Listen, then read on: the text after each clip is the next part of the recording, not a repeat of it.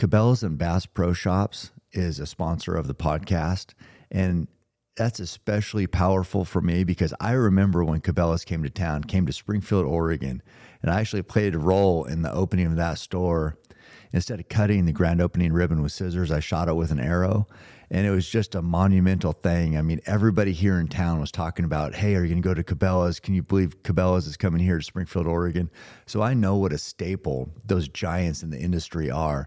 And it's one of the first places people go when they're looking to get geared up to become a hunter, is they go to Cabela's and buy everything they need. So I'm very excited that we've partnered together and we can help open up those outdoor and hunting opportunities to listeners of this podcast.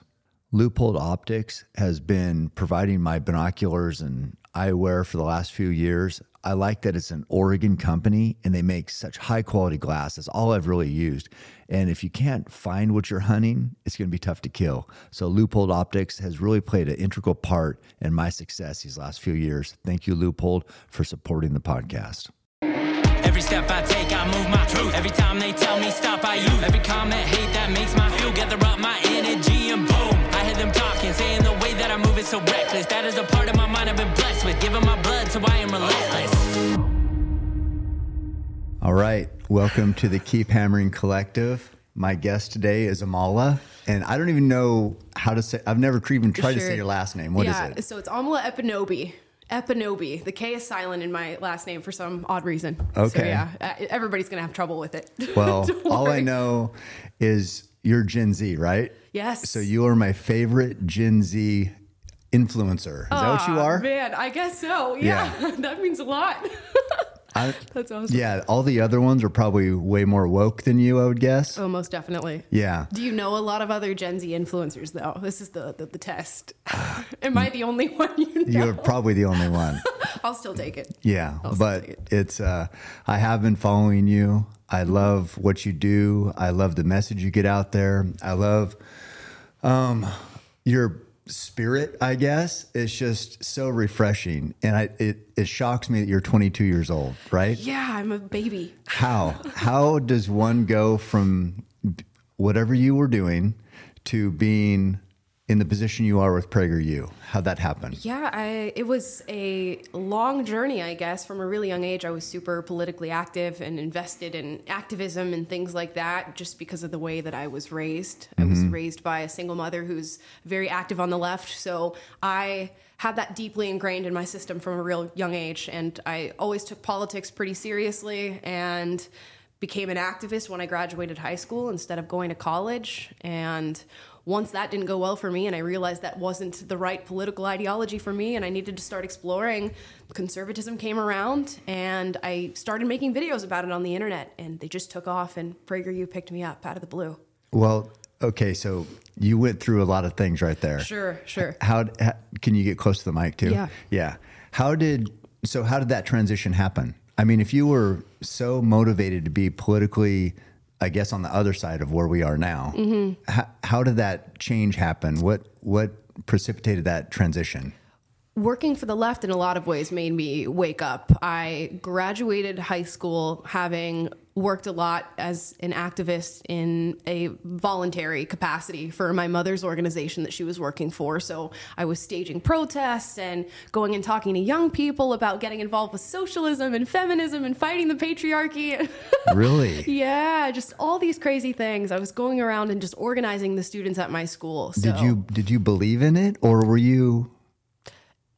Belief is the word for that. I wasn't educated enough to truly know where I stood, but I was taught from such a young age about my own victimization and about my place in the world as a young Black woman that was just all that I had known. I knew that by virtue of being born this way, life was going to be hard for me, and I knew there was a fight ahead and something that we had to push for. So activist was just really what I identified with. I wasn't really that well educated.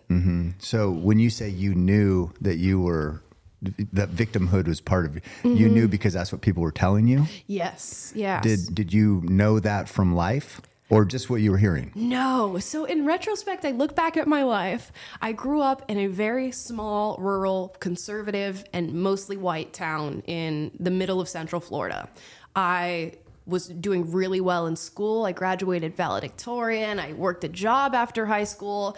I got scholarships to the colleges I wanted to go to. By every marker of success, I was doing pretty well. But because I had gotten that narrative, I was convinced that the world was set out against me for some reason. Did you experience racism, or did you experience anything that you would be a victim about? You know, here and there, kids in school would call me an Oreo because I was biracial, and you'd get those little nicknames thrown out at you, but never any strong, definitive examples of racism did I experience. It was all stories that I had heard through the news and media and watching, police shootings happening and attaching myself to the narratives of other people that made me really believe it. Yeah, that's interesting. So, and then when this change happened that you spoke of, is your dad around? or was it just your mom? Yeah, it was just my mom at the time. So my parents divorced when I was around 6 years old. So my mom's been my primary parent. And then, so when you said you changed basically philosophies, what did she think of that? I can imagine she felt a lot of pain, and I think maybe a deep sense of just betrayal. And I think that's normal for a lot of parents. You raise your kids to have your values, and then one day they turn around and sort of spit at you and say, I don't believe in what you taught me anymore. So it was a rough transitional period for her. And when I told her that, we'd go back and forth and argue on different issues. We'd argue about abortion and then climate and then immigration, and it would turn into these screaming matches that were just so uncontrollable. And we went through that really rocky road for a matter of months. And then at some point, I think she realized, oh, this is not changing. Okay. In fact, she's going to pursue this even further. So maybe we need to set politics aside. Right. Yeah. And just not discuss it at all? Or... We went through a period of not discussing it at all. It was like we were dancing around landmines every time we talked to each other because it's her job. It's her career. She's so passionate about it. So it clearly came up in conversation. That's her job right now? Yeah. So she works for a left-leaning organization and fundraises and develops money for them. Yeah. Yeah. I mean, I can imagine, because on the other side of it, my daughter is going to a liberal school here in town, University of Oregon. And, we're conservative. And so I could, if she comes home with these woke ideologies, it's going to be an issue. Right. So it was the exact same thing, but opposite for your mother. So I understand. I think I would feel betrayed. Yeah. You'd be like, did I teach you nothing? Did anything stick with you? Right. You would feel it. You would feel it. And I mean, we went through that even regarding COVID, because people would see COVID, and if they were afraid of it, then they would say, well, I want to get the vaccine. And this happened in many families, but I want to get the vaccine. And then maybe somebody in your family saying you don't need to because we don't trust the government. We don't trust what's going on with the vaccine, so don't get it. And I know families had to deal with that internal thing about vaccine or not, just 100%. About that thing. Yeah. And that's all because of how the narrative has been spun, how the media portrays things. And then they attach that to fear, which might be similar to what you went through, because the media does highlight things and it does elicit response from people. And then you do, even if you haven't went through it yourself, I can't talk about racism, but even if you haven't, but you're like, you can put yourself there. And so you can feel impacted. Right. It is a hard time. Yeah. And they tie these stories and these narratives and these little issues, and they say, if not only can somebody disagree with you on this, but if they disagree with you on this, it points to a darker character in themselves. And it actually shows that they're not a compassionate person. If you didn't get vaccinated, you're a grandma killer and you don't care about people and you're selfish. So they point to these deep internal values that one holds. Yeah. So now you're just holding a basic political or medical position and people think you're the devil. Yeah. It's really wild. It is. It's a crazy time. And I mean, as we've talked about, in some side discussions, politics, they like division because that gives them, they can play the whatever role they want to play. But if people are getting along, it makes politicians and people that want to sell fear a little less valuable. So they want that division. They want that keep people riled up.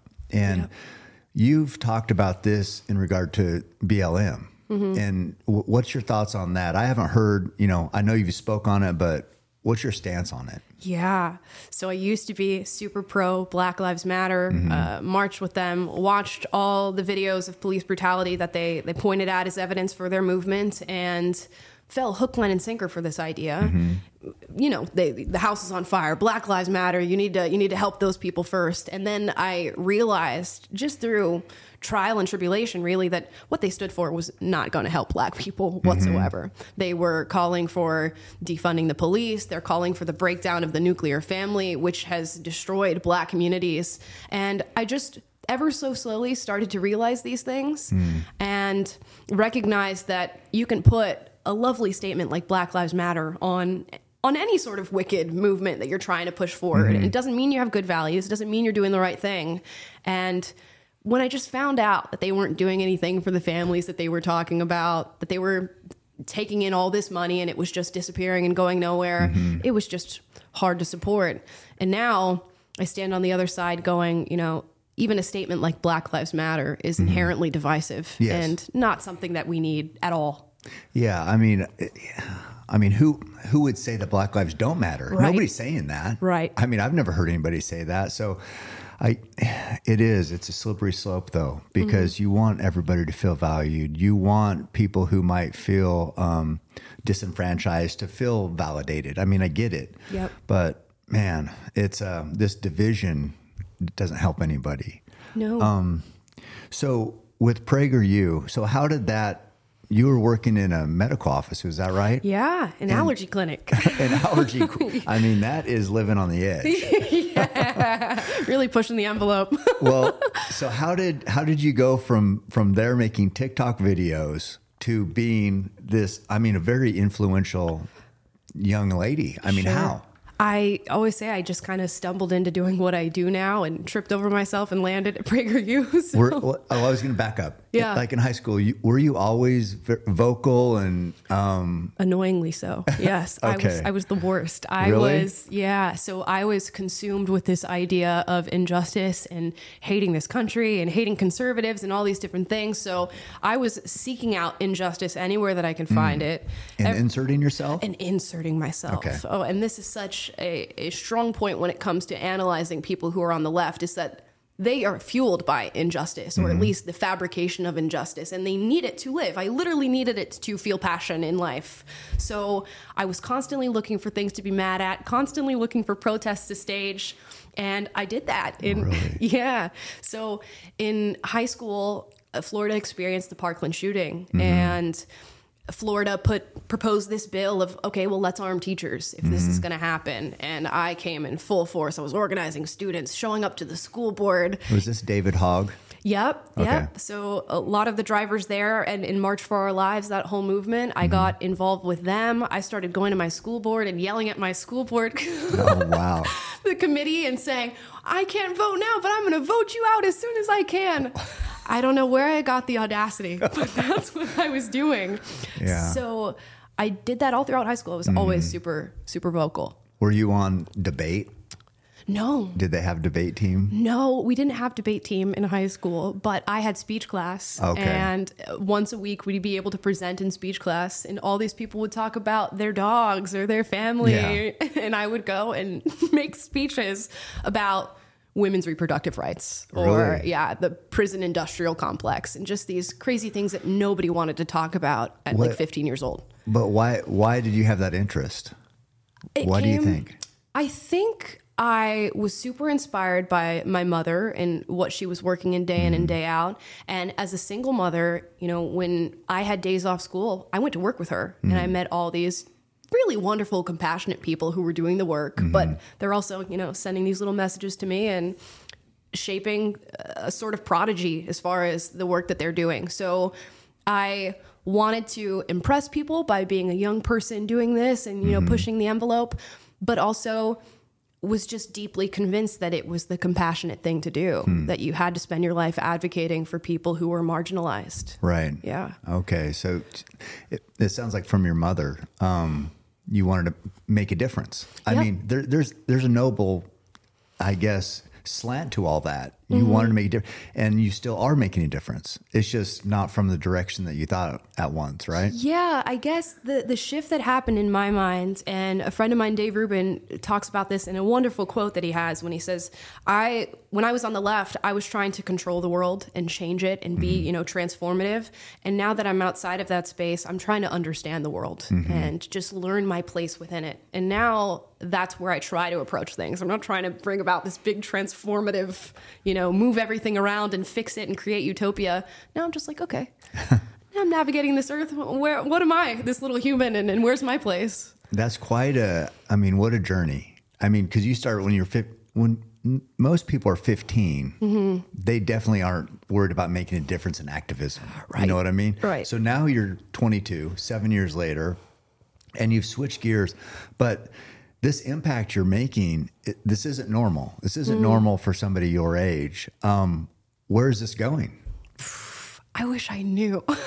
Right now, I'm just sort of taking it day by day because I could have never anticipated that what I was doing was even going to get me here. Like I said, just started making those videos on my phone as just a hobby. I didn't even think anybody was really going to see it. It was just an outlet. And when it took off, I followed that where it led, and it led to PragerU, and I guess I'll follow that to the next day. But I'm hoping that my job doesn't last for long, because my job is pointing out nonsense, and I hope that the nonsense just stops so that you can go back to normal life. Yeah, I mean, so if your job doesn't last for long, what's your goal? Is it just to continue to make a difference, make an impact on the world? Is it help young people? Is it politics? For right now, it's helping people who were like me back then and maybe opening the eyes a little bit and saying, hey, you don't have to agree with me, but the world is not as bad as you think it is. You don't have to be as angry as you are right now. And in fact, you're going to be way more fulfilled on the other end of this if you just take a moment and listen to somebody different. And once I've accomplished that to some extent, I think I'm just going to move on and be a mom. Really? Yeah. Maybe have a homestead or something. That's my goal. Get into the woods, huh? Yeah. And just live the simple life. Yeah, I'll have to convince my boyfriend on that one, but... Yeah, I don't know. Just knowing what I know of you, that seems like a stretch. Yeah. Far-fetched. I mean, it might be. It seems like a stretch. I don't know how long you'd last just not making a difference, or not... that this ripple effect that you are causing it's a positive, but I don't know. I don't see it just disappearing. Yeah. I think I'm meant for something else. I think so.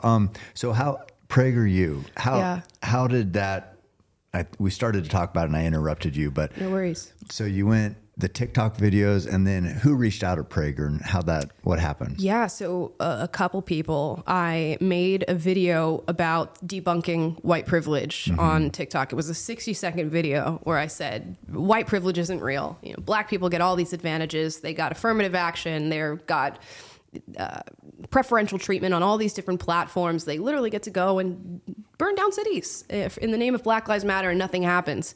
And that video went out and got 10 million views in a few days. And my producer, Taylor, who you met, found the video, as well as Sabrina, somebody you've met at PragerU as well.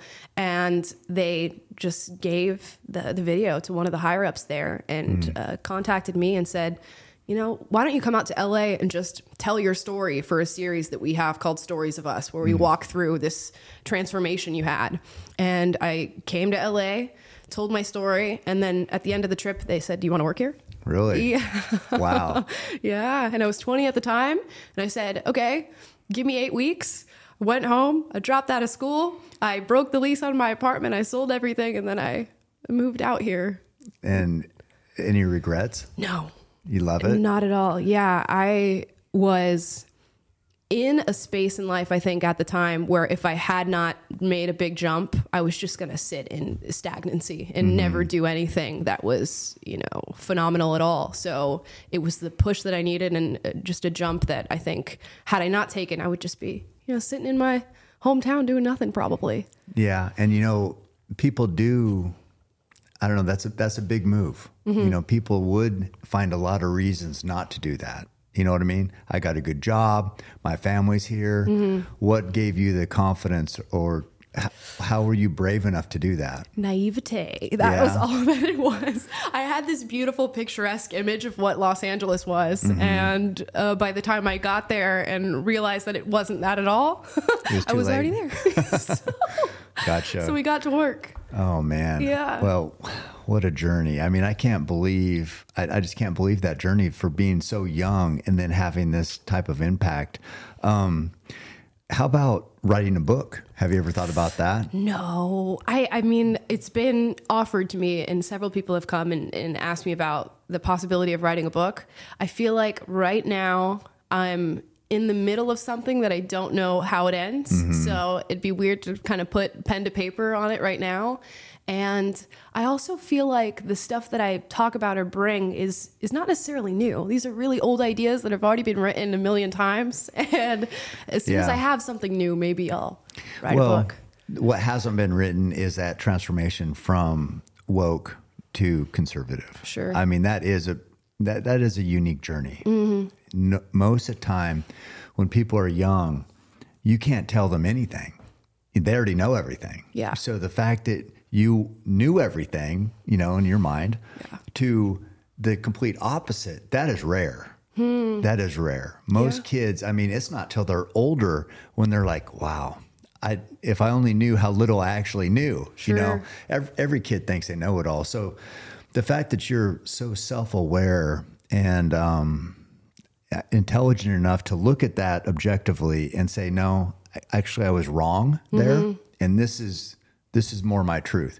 That's a rare quality. Oh, well, thank you. I think I still struggle with a little bit too much self-confidence on things. Sometimes I'll catch myself, falling for the same things that I did back then and having this strong sense of confidence because something maybe really emotionally drives me and I don't have time to sift through the emotions and find clarity. So I guess that's why I have a little bit of hesitancy about writing a book because I'm like, I'm fallible. What if I'm wrong again about something else?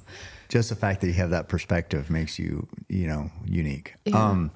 So this journey, amazing. Who have you had a chance to talk to or meet that stands out that has made the biggest impact on you since you've come out west?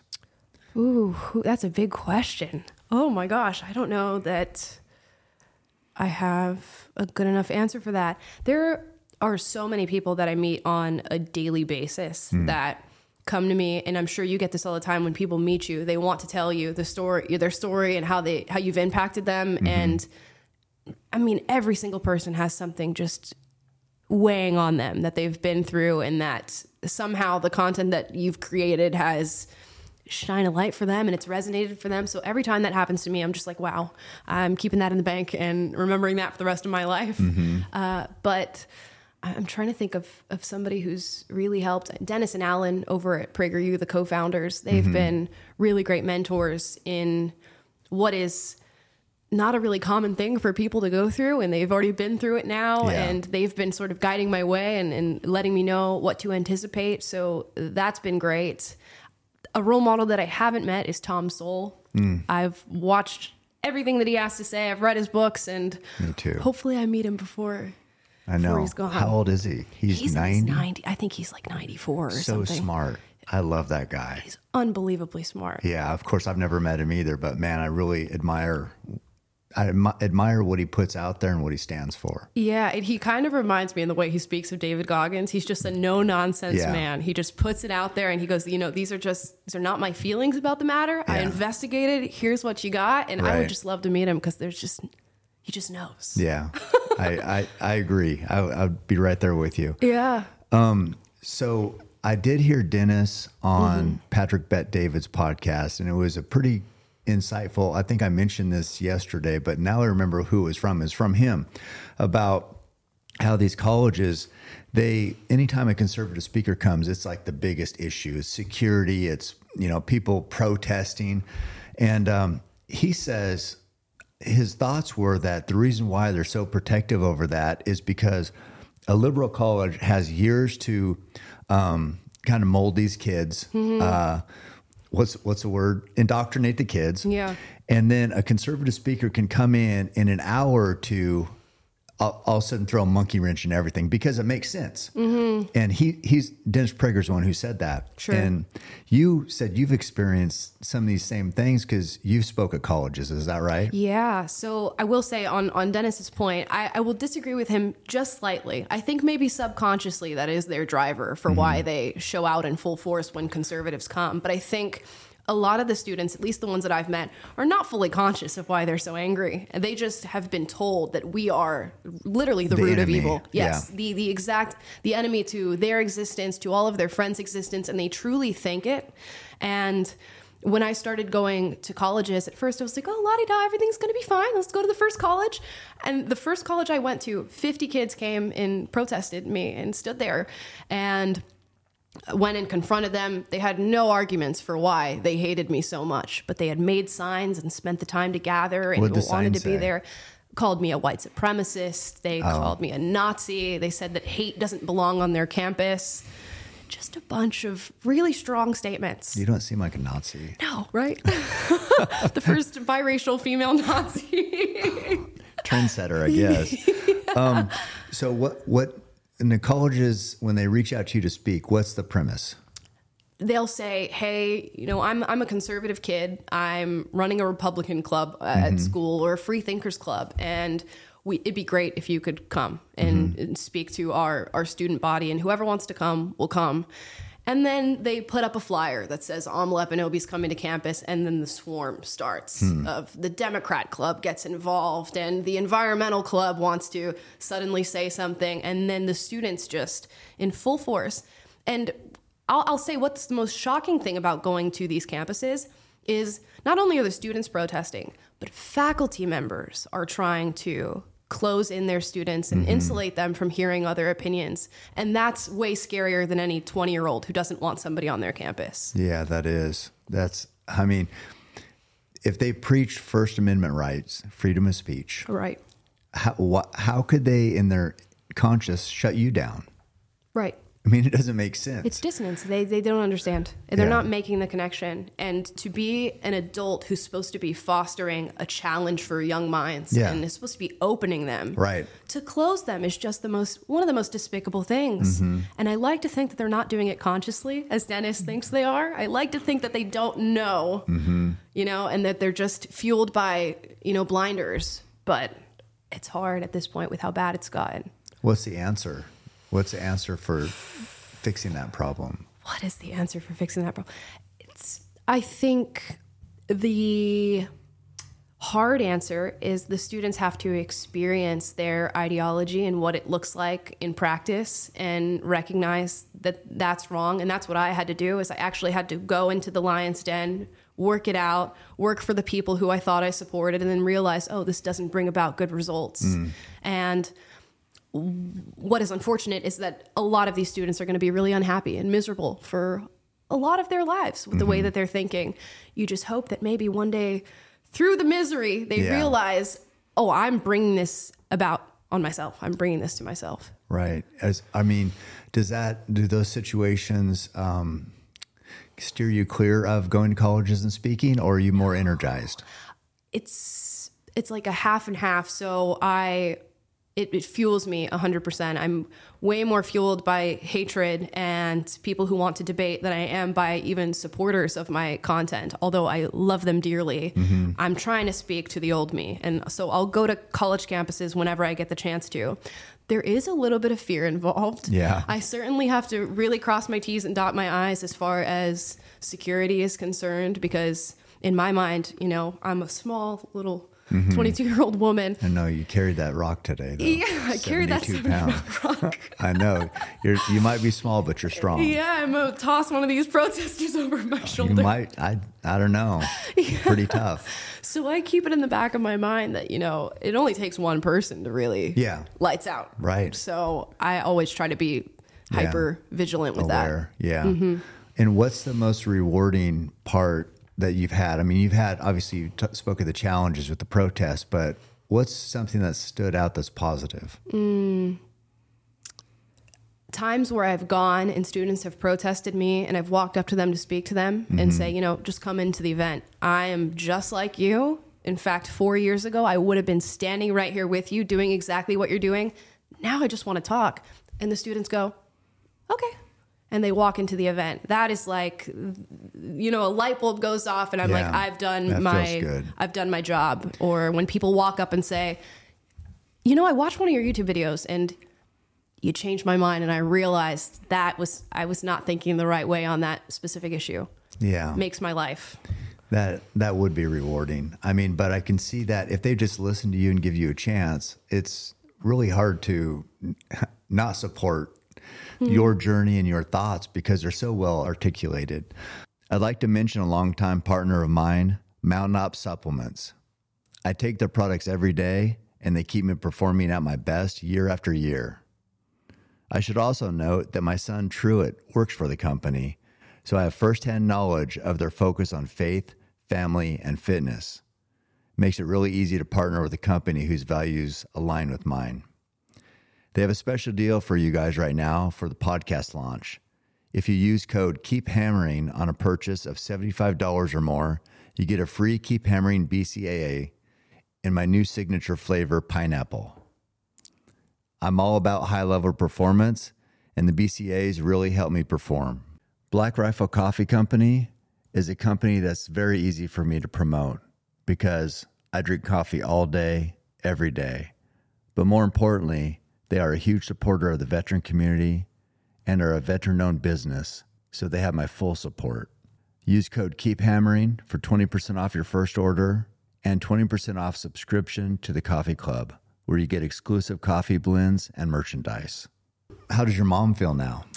She has come to be proud Really? of the amount of success good. that I've managed to amass, but she's still not happy with the messaging, of course. So I don't think I'm ever gonna see a major shift on that for her, just because when you've dedicated your entire career and your livelihood to something, it's really hard to make that change. So she hasn't wavered at all? No, not on anything. Your perspective hasn't, like, a little bit impacted her? I will say it's impacted her in the way that she views people who have different opinions, because it used to be, I can't be friends with them, I can't hang out with them, I don't want to talk to them. And now that you have a daughter that you have to talk to and you have to hang out with, she's realized, okay, now I think I can do that for other people who I disagree with. Well, that's a win. Yeah. I mean, because we do need to be able to listen to people who feel differently than us. Yes. And be empathetic and conscious of, okay, well, here's why they feel this way, and I can understand that. That's what we're lacking, it seems like, these days, because it's that division there is no middle ground. Yeah. So I guess even in your family, you've navigated that and it's been successful. Yeah. Do you have any of that in your family where you have disagreeers? Yeah. I mean, yeah, definitely. I mean, my sister, I don't know, she was very smart, went to the U of O here, but we just did not get along. And she was very opinionated, just like you, and very smart. And so it was like there's a lot of arguing. I can't even remember what it was about now. I think hunting probably, but for sure probably politics too at some point. So yeah, I mean, families, it's a family dynamic. There's people who, no matter what your journey dictates, somebody else is going a different way, and they might feel differently about things. Sure. And that's the way it goes. I mean, even at my job, that was sort of like a family, and there's so many people who were, if you just even go to the mask, no mask, because I didn't wear a mask at work, and I said, I'm not wearing a mask. I thought I was going to get, suspended or whatever. Sure. But there's people there who I really admired, really looked up to. This one woman in particular, very smart, and she would look at me with no mask, and she was just like furious. And I would look at her wearing a mask, and I would be irritated. And I'm like, something as stupid as this is going to cause, being a human is I mean, it's such a beautiful thing, and relationships that we form are so powerful. But now I look at her, she looks at me, and because of something so dumb as a cloth mask, we not hate each other, but definitely not positive feelings. Right. And that's frustrating. But I can imagine there's families who went through that same thing just 100%. Over a mask. Yep. And now you find out that the mask didn't do anything. And it's just like, how much heartache did that cause? Let alone vaccines or anything else, but just a mask. Yeah, you really have to train your brain to let these things exist in the moment and to let them not phase you. And it's difficult. I still struggle with it to this day, meeting people who I disagree with and going, just why? Yeah. How could you possibly? Even though I know how it's possible. I believed it literally 5 years ago. So it's so difficult. And now I'm in this process, and again, I fail at this all the time of just going, it's okay. Everything's fine. It doesn't matter if they change their mind. My day's going to go about itself, and you can still build a strong relationship with these people. You can still love them. You can still be compassionate, and just try to keep that as a reminder. But it's hard. It's hard. Really hard. And then I was such an anti everything. I'm like, I'm probably going to die from this shit. And then they'll be like, see? Right. And then I'll be like, God, I was wrong. And then they'll cheer it on. And oh gosh. I know. It's, I don't know. So the fear still got you a little bit. So you saw all these people who were, masking up, getting triple vaccinated, and you go, wait a second, are they actually right about this? I didn't think so, but there's always a voice in the back of your head. Yeah. Like, what if they are? Right. What if I actually get this? I didn't think I was. Didn't think I was, but I mean, they created so much. At first, I was like, I thought everybody's going to die. You know how when it first came out, and then after a couple of weeks, I'm like, okay, whatever. What is this? Just for old people? I mean, if I was old, I guess I'd worry about it, but I'm not worried about it. But yeah, still, they did such a good job with the propaganda. It's like, man, even me, I still at times wondered, if I die from this, I guess I lost. Right. But the wild thing for me when this all first started was living in my town, like I said, rural conservative, and then walking into the street or into town, and then just the silence. Everybody was home. Everybody was locked down. And that can really convince you.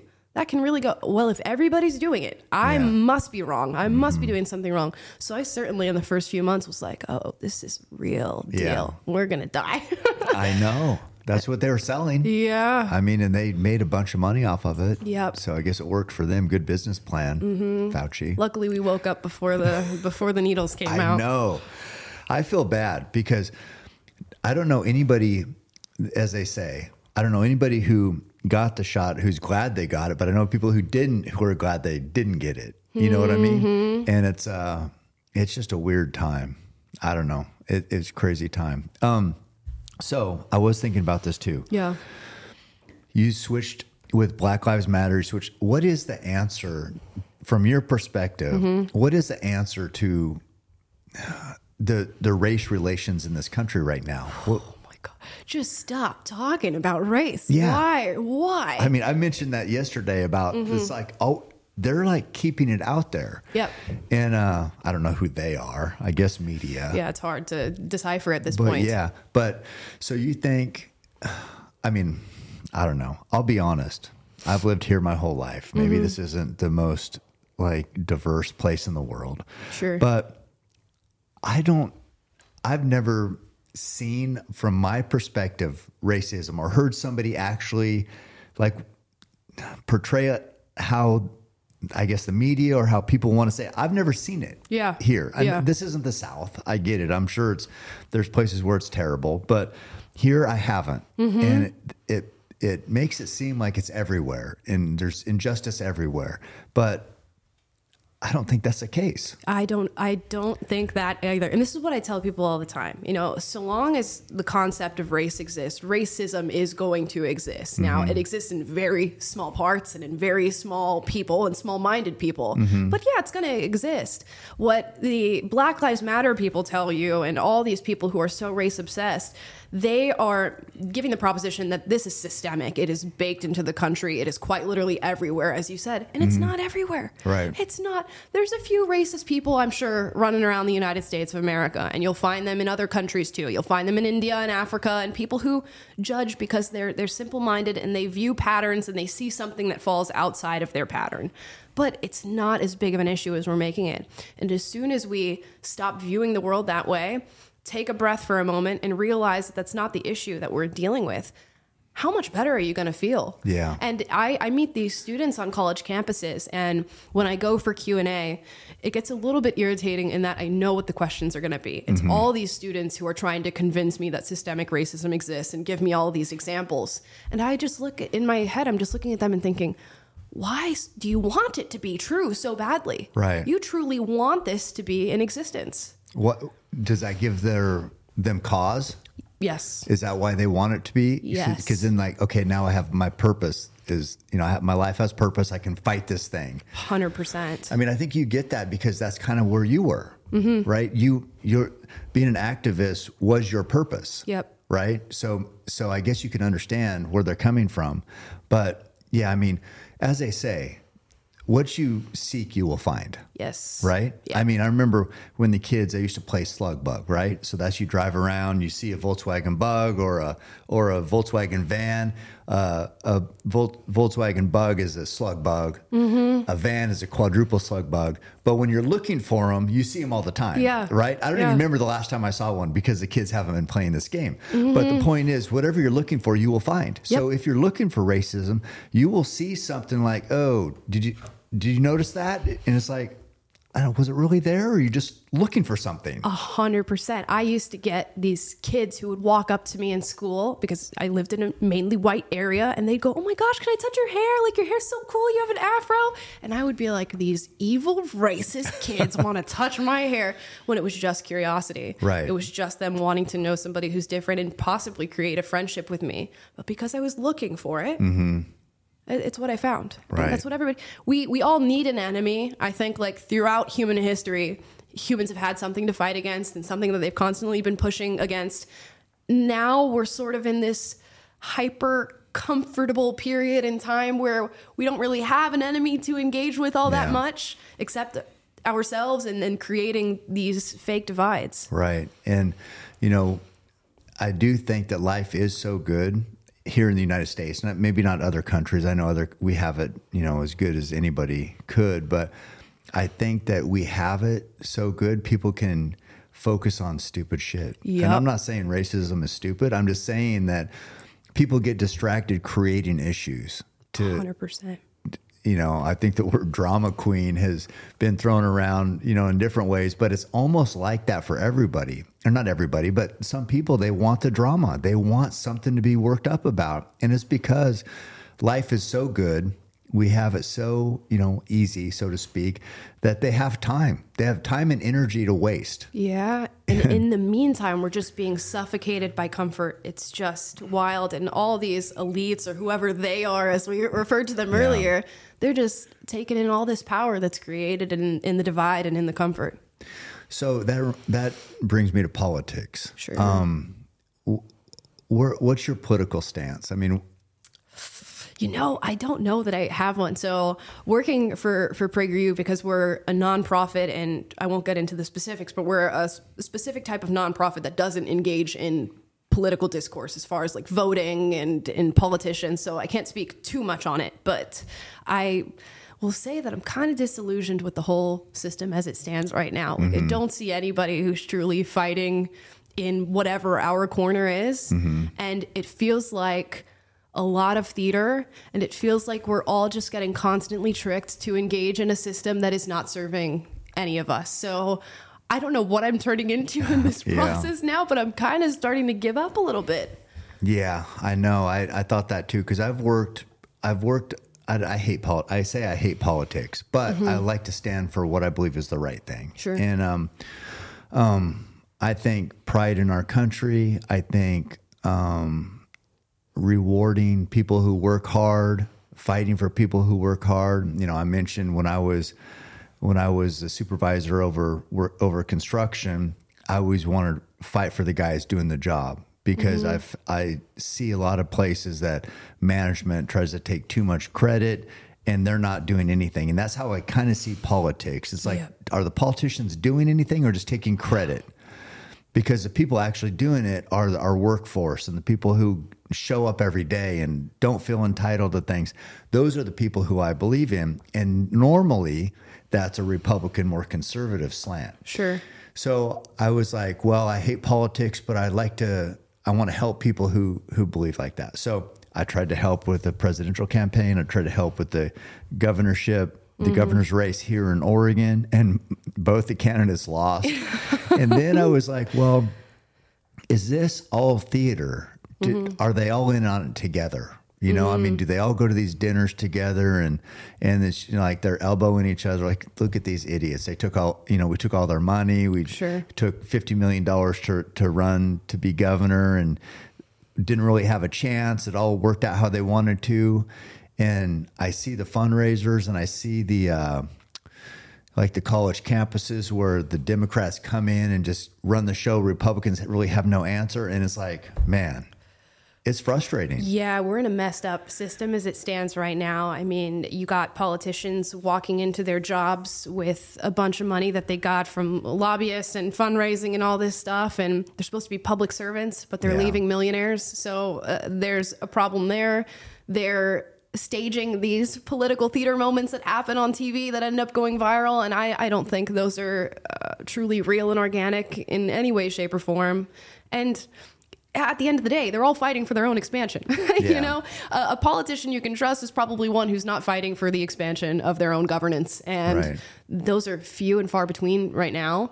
And I'm just getting to this point where I think it's the less government, the better. I'm right there with you in that the people doing the work should be the people who we're trusting. And that to me means less government intervention. Yeah. I agree. I mean, there's a couple, I like Tulsi Gabbard. Yeah. I mean, she was a Democrat. She's a badass. Now she's independent, but I do like her. I believe her. I mean, I did a ruck with her 50 miles for the fallen in Hawaii. And we walked right by her house. It was like the most normal house ever. I mean, just a regular neighborhood. And I'm like, I can trust this person. Because I feel like, I don't know. I feel like, you know, you look at, say, Nancy Pelosi making millions off of politics. Right. And then I see Tulsi, who's wanting to make a difference, rucking 50 miles for the fallen, living in a regular house. I'm like, okay, I trust that person. Yeah. And I wish there's more like her. Exactly. And then when you look at Tulsi, you go, for me, it says, oh, I know the system's broken because a person like her is not going to be able to go anywhere within it. She can't do it. I mean, she's not going to have the funding to do it. She'll have public support, but she's not going to have the support of the people who truly rig the game up. The system. Yep. Yeah, the system. And that's, you know, to run for governor, it's $50 million. To run for president, it's $500 million. Crazy. So if you're not associated with the RNC or DNC, then where are you getting this money? Right. Takes you know, $100 million, $300 million to run for president, but you're supposed to be a public servant who's getting paid $200,000 a year. Yeah. Make that at, or $400,000. I don't know what his salary is supposed to be, but please make that math work for me because it doesn't work. Yeah. Even if you carry the one, it still doesn't work. Yep. Yeah. I don't know. I mean, I didn't realize that PragerU was not affiliated with any politics. Yeah. So what's PragerU exactly? So we are a 501c3 nonprofit. Okay. So you have 501c3, which just talks values. We can't tell you who to vote for. We can't tell you much about the politicians running or the issues or bills or legislation. We can tell you about our educational 5-minute videos. We can tell you about conservative values, religion, whatever it is. Then you'll have TPUSA, who does a little bit of both. They can tell you who to vote for. They can go out and knock doors and talk to people about legislation. So we don't have that, which is kind of a good thing. You know, at the end of the day, it's not really about these names and faces who you're seeing on your TV screen. It's about your values. So we have that to our benefit. Yeah, and TPUSA, they're for profit. So actually, they're a nonprofit organization. I misspoke. They're a nonprofit, but they have 501c3, which is that value-based talking, and then they're 501c4, which means they can tell you I see. where to go and where to vote. Yeah. Okay, I see. And have you done any work for them or? I've been on a few of their shows, but we're not really too closely associated. We're on the same team and everything and working towards the same goal, but not much work with TPUSA. Okay. Yeah. So you mentioned you want to meet Tom and talk to him, right? Oh, yeah. Who else would you love to sit across the table from? Oh, my gosh. Who have I not? This is not necessarily a political person, but Wim Hof. Yes. Yeah. Yeah. You did the Wim Hof impersonation My Wim today. Hof impression on the mount. It was awesome. It's all about the breath. Yeah. Yeah. He just seems like a man with a lot of wisdom. And I think he's deeply appreciated by the people who follow him and see what he's truly trying to get at. But I don't think the scientific world has quite yet caught on to what he's been able to access in the human mind. So yeah. Well, I mean, you mean with the cold baths and things like that? Because I do hear like Huberman talk about it, Susan Solberg talk about it, but does Wim Hof, I haven't followed him. Does he have a different slant on it? Yeah. So I guess he's been doing through breath work and meditation and the cold exposure therapy and all these different things. He claims that he's built a resiliency in his body to things like infection and viruses. And they actually had a team take on him and I think 12 of the people who have been trained by him and injected them with a virus in a hospital to gauge their response to it. And through his meditative practices and breath work, they were actually able to alleviate a lot of the typical symptoms that humans would respond. Things like fever and chills and all these different biological responses. He fought it naturally. By preparing his body. With his mind, yeah. Wow. I didn't know that. Isn't that crazy? That is. And he claims that there are so many things that we are capable of just through really trying to make ourselves uncomfortable and engaging with our minds. And they've done brain scans on him where they say he's accessing parts of the human brain that scientists thought were dormant. Really? Yeah. Wow, that's amazing. Isn't that wild? That is. So I'd like to know more about that, I think. Oh, for sure. Yeah. Well, that'd be an interesting one. Yeah. Yeah. Because every time I've seen him, he looks kind of crazy a little bit. Yes. Like his hair's kind of wild and I've never really spent time absorbing what he said though. So I'm like making this judgment based on, I don't even know nothing. And I did that too. I looked at him. I was like, this guy is some weird guru, hippie guy who has nothing to offer. And then you look a little further and you go, oh, wow. Yeah. He might really be onto something here. Yeah. This guy isn't, he's not just coming out of left field. Right. There's something to it. Yeah. Right. I need to do some more research on that.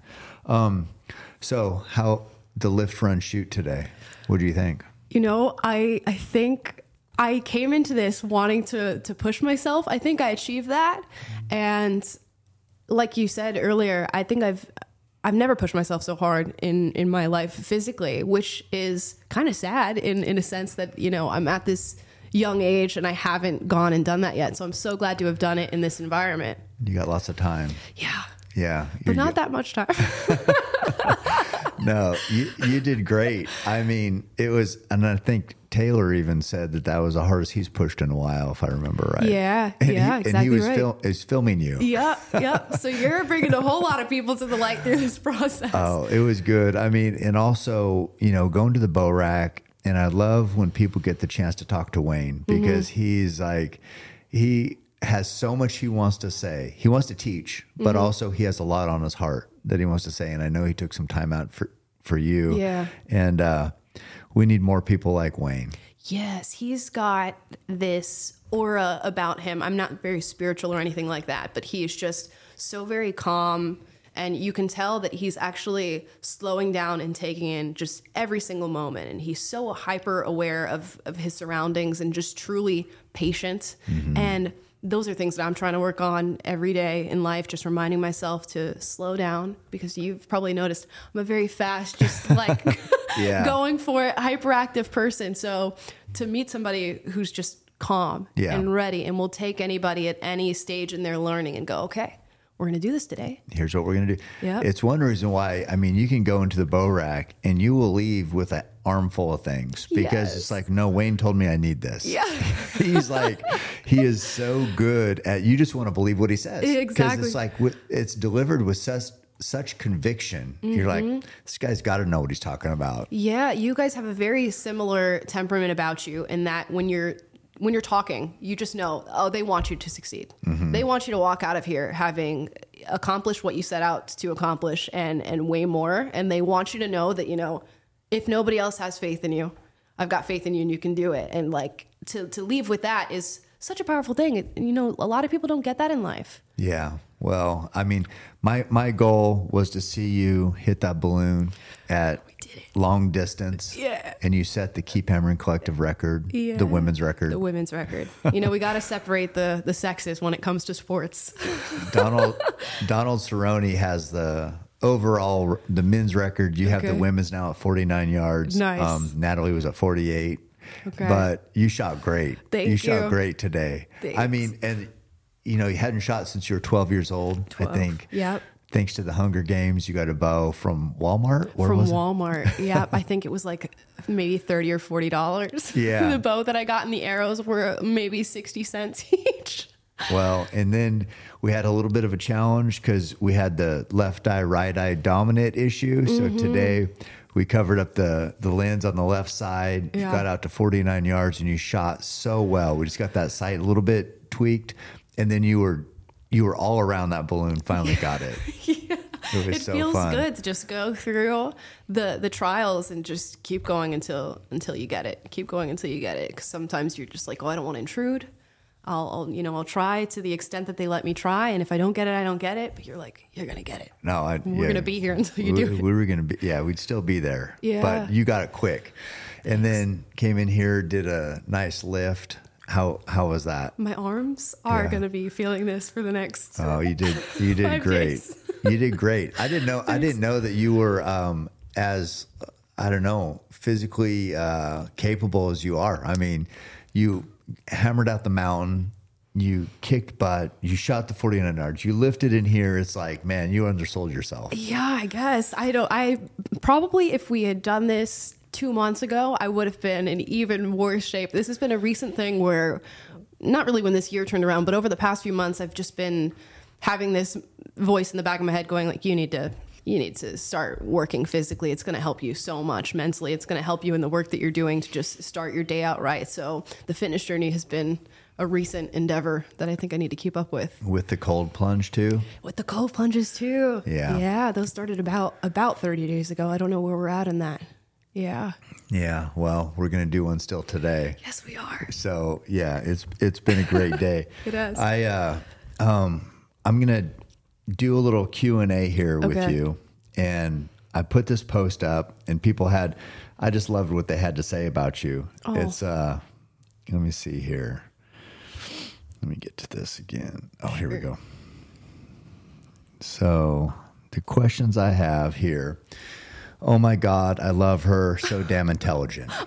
Not really a question, but that's just really nice. I know. Yeah. That's the feelings you elicit. So, you're doing a great job. This is a pretty good one. With illogical people, how do you decide to dialogue or leave and not waste your time? Okay. I can give everybody what I think is a tried and true test when talking to people who you disagree with. And you ask them one question. Is there any information that I could give you right now that would change your mind on this subject matter? And if they go, well, let's say you're talking about the COVID vax and you say, is there anything right now that I could change your mind on this subject matter? And they go, nope, nothing you can change my mind about. Done. Your conversation's over. Right. You're dealing with somebody who is an ideologue. They believe what they believe no matter what is put in front of their face. Mm-hmm. But if they go, yeah, you could show me that the vaccine doesn't work in 90% of cases, and then maybe I would believe you. Continue the conversation. Gotcha. That's somebody who is at least has some logical part of their brain intact and working. So if they're dug in, then it's not worth the time. Yeah, because they're quite literally telling you in that moment that it does not matter how hard you try, how much evidence you put in front of my face, or how you deliver that evidence. I am not going to believe you no matter what you say. So that's a good clear marker for me that maybe you shouldn't waste your mental energy on that person. Do you remember a time where somebody was pretty staunch in their beliefs and then they said they were open to it and you were able to talk through anything with them? I meet people on college campuses and students that come. I think what has really made me successful in terms of discourse with people is having that prior experience as a leftist. It really softens people when they talk to me a little bit. And students will come and say, you know, I get what you're saying and I get why you changed your mind, but I disagree with you on this point. And they come wanting to really challenge me and wanting to hate me. And then as the conversation goes, they know I'm like, I'm not going to bite you. Yeah. I'm not a mean person. And then they soften a little bit and some of them end up coming around eventually, although it takes some time. This reminded me of one. So you were in college. You mentioned you speak at colleges. You dropped out of college. How do you see college for a young person now? I mean, how is it necessary? Is it mandatory? Obviously, for a doctor, you have to go to school. But where do you see college as far as importance in this day and age? If it's mandatory for your career, then it's mandatory for your career. Go ahead and do it. If you are armed with critical thinking skills and you're ready to be in college and, you know, maybe hear views that are completely dissident to everything that you believe and just try to steer through it, go to college. Do I think it's necessary? No. I think you can achieve just about anything you want to achieve in this world outside of lawyer, doctor, not going to college. And I think it was unfortunate that from a really young age, it was hammered into me that college had to be the experience that you had. It was just the only jump you could make. And, you know, when I told people I'm not going to college, they freaked out on me. You're going to be homeless. Because you were valedictorian, you said. Yeah. And they went, how dare you? You know, you can't end your high school career valedictorian and then not go to college. You know, you're going to be on the street. You're never going to make it anywhere. And then you get out into the real world and you find that there's so many people willing to accept you or give you experience without having had that college degree. What's the key to succeeding without college? Mindset. When I graduated high school, I applied for so many jobs that I was unqualified for. Really? And this is something that in looking into some of the feminist narratives, women are not encouraged to do, or at least women do not naturally think that way. Men, when they go into the job market, they're like, I want this job. I don't care if I'm qualified for it. I'm going to apply for it. I'm going to negotiate a higher salary. And women are just so agreeable and nurturing that they go, oh, well, I'm not ready for that job yet. And I applied for hundreds of jobs that I was not ready for. Yeah. And ended up just getting somebody willing to take me up on it. So if you want to learn something, get a job that facilitates that learning. If you can't get a job that facilitates that learning, do everything you can in the vein of self-education to get to a point where you can get that job. Is that attitude like where men, they're not qualified, but they'll try to get it and they want more money when they get it? Is that just the difference in male and female? I think so. Yeah. I think so. I mean, some people might argue that it's nurtured or anything, but I do think just men naturally have that propensity to just go for things. They are naturally more competitive with one another when it comes to everything when compared to women. And they just have more testosterone, more assertiveness. They're way more ready to put themselves in a position that, you know, might go south. Yeah. And I mean, you know, college demographics these days speak to that because more women are going to college than men. Yeah. I think it's switched to, I think it's, me and Chris Williamson talked about this, but it's like 60-40 maybe women in college as opposed to men. And, I don't know. So what is happening is you're getting all these qualified women, professional women, these guys who aren't an equal in regard to academics. And so it's made it harder for women to find a mate because they want an educated, if they're educated, they want an educated man. Yeah. So it's made it difficult, but, it's just so strange how, and a lot of people do say college is mandatory if you want to be successful, if you want to be, you know, make it, and if you want the American dream, college. But you've proven that's not the case. I didn't go to school, but you know, obviously we're different people. But I mean, So you said mindset is the key. Is that just having a passion and believing in yourself, or believing in your skills, or what do you mean mindset? Yeah, I think the first prerequisite is totally believing that you can do it without having gone to college. If you don't think that, then I mean, you might as well just sign up and start going to whatever university is closest. But it is about thinking there are ways that I can achieve this without doing the XYZ plan that I've been given. And people will go and find barriers. Well, I shouldn't apply to that job because I didn't go to college, or I shouldn't, go out and do this because I should totally go to college first. But instead think about, okay, without college, what's something I can do, or what's the next step, or how do I learn this without paying, $40,000 a year to this university? And when you just switch the thinking a little bit and change it into like, I didn't go to college, into like, I didn't have to go to college. Right. It changes everything Different for perspective. you. Mm-hmm. Instead of I'm a failure, I didn't go, to, I can succeed in spite of no college. Yeah. I saw a video the other day of this girl just asking everybody a question, and it was, who are you without your problems? And I was like, whoa, I don't think a lot of people sit down and ask themselves that. And if I had asked myself that question when I was 17, I would have been nobody. I would not have had a personality. So your problems were your identity. Yeah. And I think that's what a lot of people are dealing with right now. It's just like, I can't. I went through this trauma. I have this mental illness. I identify as this thing. And it's just like, okay, what outside of that? Who are you when that's not around? Well, so who are you now without your problems? I'm hopefully a truth-seeking, compassionate person who's trying to build relationships and just better myself on a human level, on a psychological level, and somebody who's trying to build a life of just happiness and fulfillment. And I hope that's what I'm trying to accomplish day in and day out. But sometimes we get problems and they just, cloud our vision. Then you deal with them and move on, right? Yeah, we hope. I mentioned Chris Williamson. I was curious about this too, because you're such a good speaker. And he talked about, before he does his podcast, he does these mental exercises. He does these vocal warm-ups. He's got a mindset coach type thing. Oh, wow. And I'm like, God, I don't do anything. He's like, he doesn't drink caffeine. He doesn't do this. So he can just be so sharp. And I'm like, wow, I do absolutely nothing. I drink caffeine all the time. I don't prepare. I don't have a coach. So what do you do? How are you so good? Oh, I'm not doing caffeine or anything like that, although I might sound like I am half the time on my show.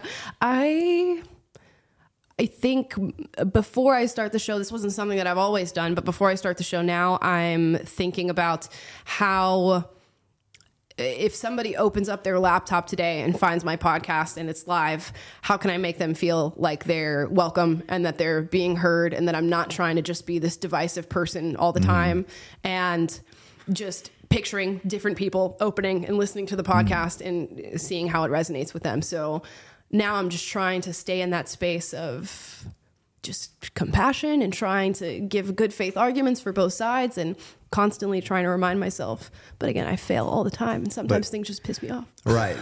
But consciously you're like trying to be the example, or trying to be fair. Yeah. Okay. Yeah. I like that. Just having that objectivity is, most people don't have that. They think I believe everybody should believe like this. Right. And so just you being objective about it and thinking that, well, if somebody just happens upon this, how can I be more open, or I don't know how to word it, but sure. But just thinking that, well, if somebody sees this, maybe they'll listen to me at least. Yeah. Yeah. I like that approach. Thank you. Okay. Has she ever hunted, and will she start? I have never hunted ever before in my life. I think I would do it once. And once. Why once? Because I just want to develop a deep amount of respect and appreciation for where my food comes from, and have that very human experience of being the person who gets your own food. I don't know that I would do it any more than that, because I just don't know how necessary it is in my life. Right. But I do think it's necessary now to develop that understanding, because I don't have it. I don't think most Americans have it. I think that even once would be important. Yeah. Because, for us to survive, animals die. Yeah. That's all there is to it. And so I can respect that you'd want to experience that one time at least, because most people wouldn't even entertain the one time. So I respect that. And who knows where it'd go from there. But, killing an animal is a big deal. But we do it with our checkbook all the time. Right. That's where I'm at. It's just how do I move about the world with inflicting the least amount of damage possible and not killing things unnecessarily. Right. So it's finding that balance. If I was hunting and, I'm the woman, I probably wouldn't be doing this. My husband would be doing this, but providing for the whole family with the meat that I was hunting, then we might be having a different conversation, because it's far more humane, it seems, than the system that we currently have set up.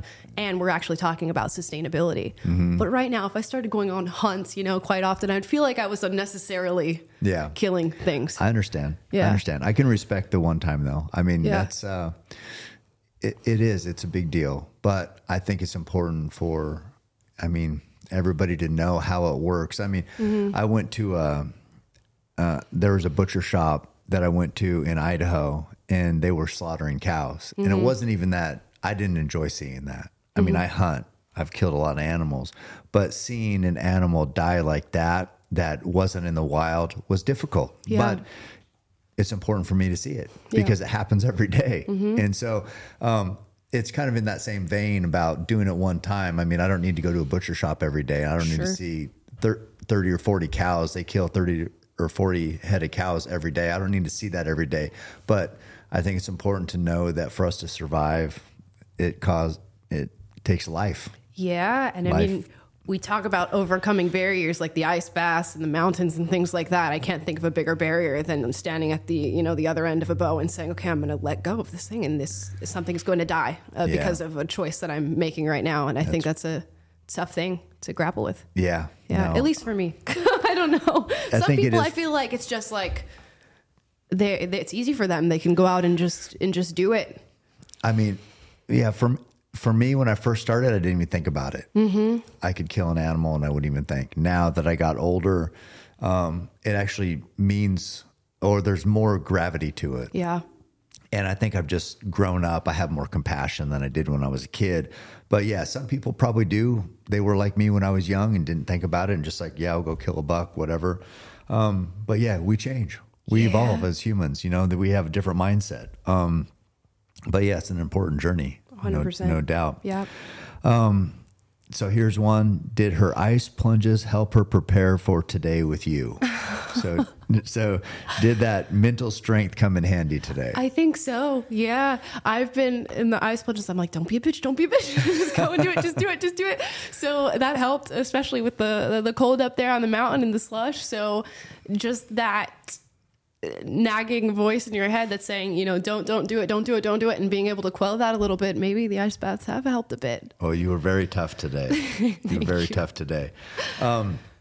Last one here. Okay. Yay, love her and her show. Thanks for showing her around town. So that's it. Just lots of support for you. That's great.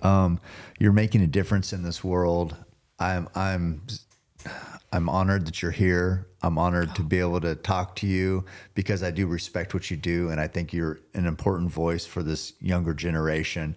And I respect your journey too, because you've changed. You've evolved in your thinking, and hopefully you can help others also, whether they change or not, whatever, but just be objective about how they look at things. And the way you've done it with class and dignity is something we all can learn from. Thank you. So, I appreciate that. Thank you, Amala. So much kindness over the past 2 days. It's just been really wonderful. You deserve it. So how I always end the show is this way. Okay. Handing you your own bow. Oh, wow. Your keep hammering Hoyt. Love it. There it is. And I give that to who I believe are outliers. And for the reasons I just mentioned, you're an outlier and you deserve a brand new Hoyt. I love how you shoot it. I love how you handle it. But mostly I love that you're an archer. And yeah, it's been a journey from Katniss days in 2012, I guess, with the Walmart bow to actually getting a good Hoyt bow here. And I mean, it's an honor to give it to you. This is a real deal. Thank you so much. And thank you for sharing your life with me over the past few days. It's been just an incredible experience and just, I don't know, it's pushed me in ways that I'm definitely going to remember. Thank you for coming to Oregon and experiencing my little life as a bow hunter. Anytime. Take care. Keep hammering. Hoyt Archery has been my bow hunting sponsor since 2005. And personally, I really don't care what bow you shoot, what brand it is. I just hope that you have the same level of confidence in your equipment as I have in mine. Because I know if I get one opportunity with my Hoyt, it's going to pay off. I think a lot of you guys will be interested in this next sponsor. First Light Farms is a New Zealand-based farm that ships elk meat straight to your door. The reality is not everyone's going to fill their tag every year, so First Light Farms is ready to fill your freezer with lean protein that is high in iron, zinc, and B vitamins. To tell you the truth, I've been pretty surprised at how tender the meat is from First Light Farms. And I guess it's because they have no natural predators in New Zealand, so the elk live a pretty low-stress life, and you can taste that in the meat. They're offering listeners of the podcast a 15% discount using code CAM15 at stateclub.firstlight.farms. The link will be in the show notes of the podcast for those interested.